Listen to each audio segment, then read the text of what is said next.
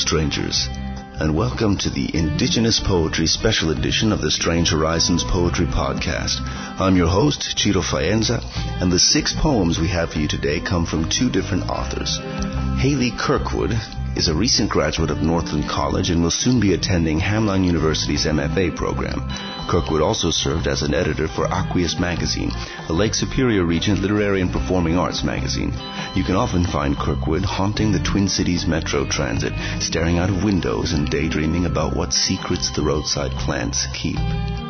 Tanaya Winder is an entrepreneur, motivational speaker, and performance poet from the Southern Ute, Duckwater, Shoshone, and Pyramid Lake Paiute nations. She graduated from Stanford University, and her first book, Words Like Love, was published in 2015.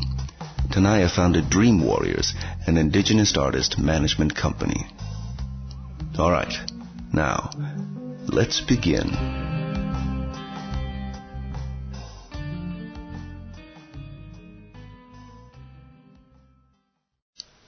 I Learned the Police Once Beat My Uncle for Smudging, by Halee Kirkwood. They flung his head under his rust-kissed beater truck like a drummer's mallet smacks leather, since they smelled a sticky smell, since they thought it was pot, since they renamed all the sacred plants danger, weed, nuisance. My mother tells me this the day after Philando Castile is killed. She had kept this song a secret because she knows how I make a brother out of anger, conspire against the world until I convince myself that I am the enemy, overgrown with wild, furious earth. But now I dream of my uncle fanning smoke into the fading headlights like fog across the moon's eye, beating the tire's grip with spirit and prayer, blessing the ground which allowed his ride to run. He would die in that truck years later. He would always known it would be like that. Curious to think how a silent, sage-smitten preparation for death prompts such violence. Sometimes I dream that a nuisance is when a people or a plant grow too brilliant for all those cultivated tastes, too loud, too firm roots loving the dirt rising up along the road. The Consonance Among Waters, by Halee Kirkwood. Rarely can we meet together. Rarely can one meet the other in these dismal northern regions. Birth of Wainamoinen, the Kalevala. We have never strayed from deep water, our dreams stained with berries and mud. Both our natal goddesses fell to shivering lands whose coasts are swallowed and subsumed by floods.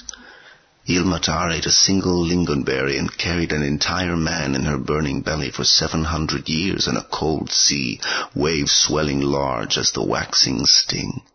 Sky Woman was no Eve cast asunder, though like her she did fall, floating along while her friends drowned, until only Muskrat's tiny hand clutched brown earth, his stinking head bobbing dead in rhythm with the grey bath. These are the stories we recall hushedly, hers found in small print books like strange shells too small for growing yolks, mine in the agate oval mouth of my mother showing me library paintings of lost Indian myth.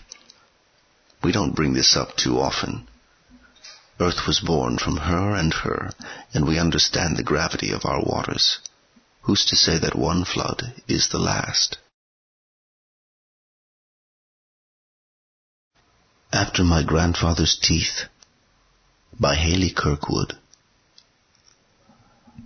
I lie when I say that the only part of him I remember, him spitting the porcelain mold into his blistered hands and chasing me through the development's dust, clacking his teeth at me the way disgruntled skeletons rattle bones, as though he were trying to scare a cloud of red into my heart, hurling his laugh skywards toward the void his constellation would soon live.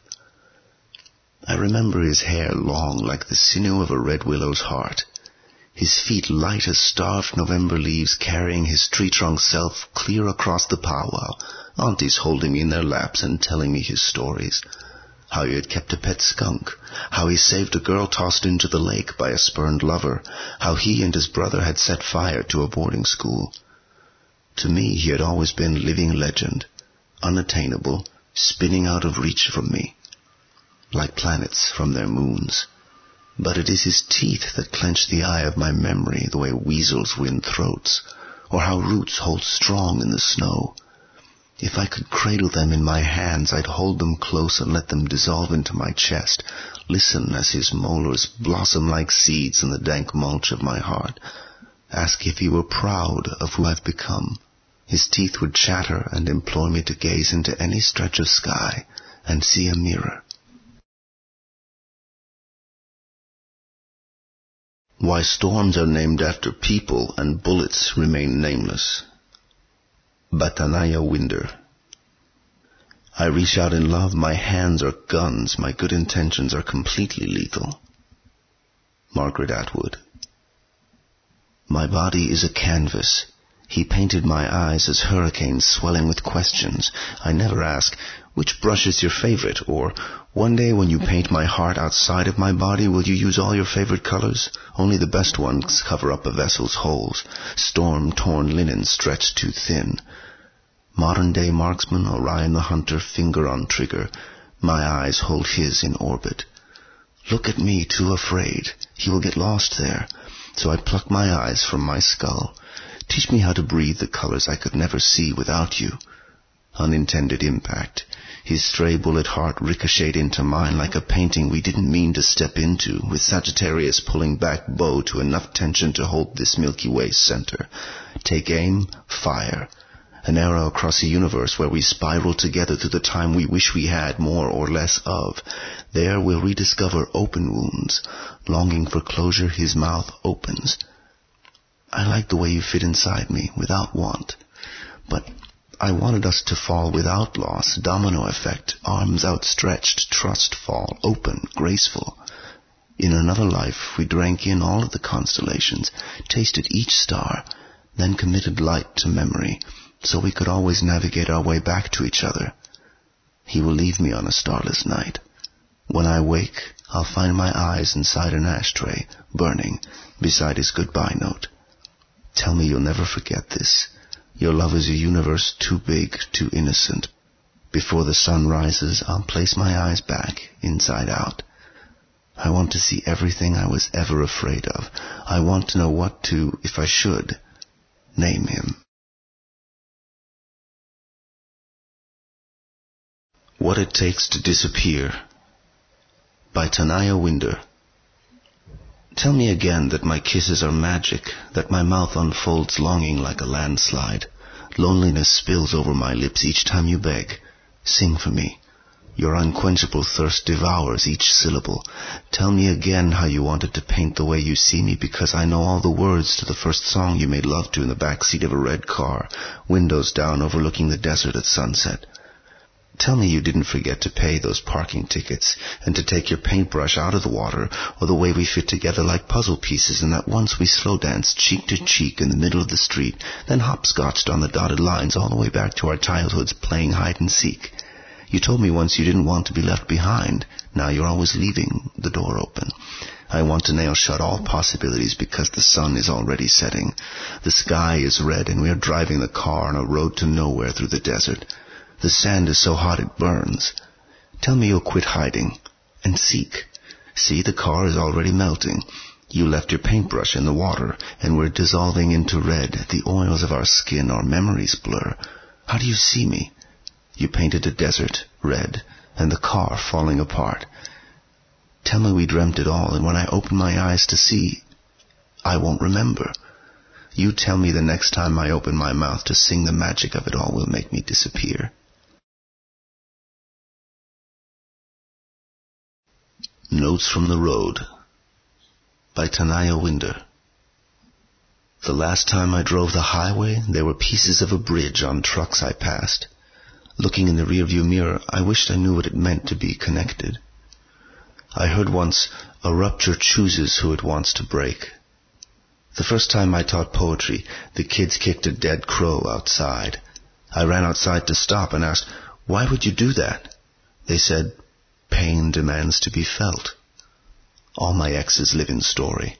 The last man I dated texted me, "Love is verbing, our existence is verbing." He became obsessed with horses, kept his camera eyes rolling like all life's answers were hidden in the muscle of a horse's shudder. I teach the etymology of colonized, Body politic, a snake swallowing everything. Even the flies circling our table that day knew what I was too afraid to admit.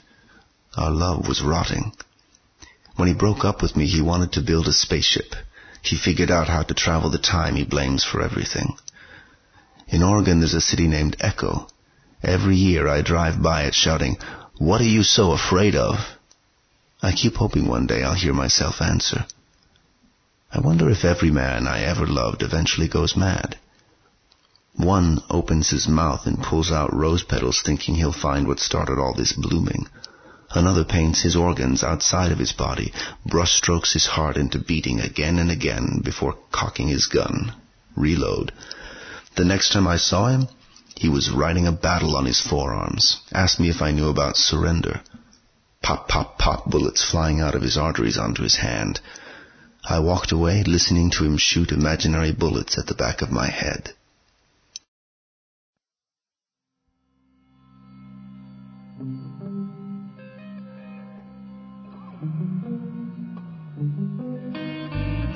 And that concludes our Indigenous Poetry Special Edition. While you're on the site, be sure to check out the rest of this week's issue.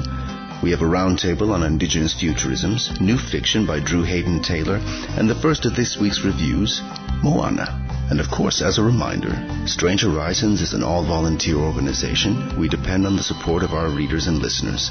So, check out the donate link at the top of the page, and I will see you all again in February. Until then, stay strange.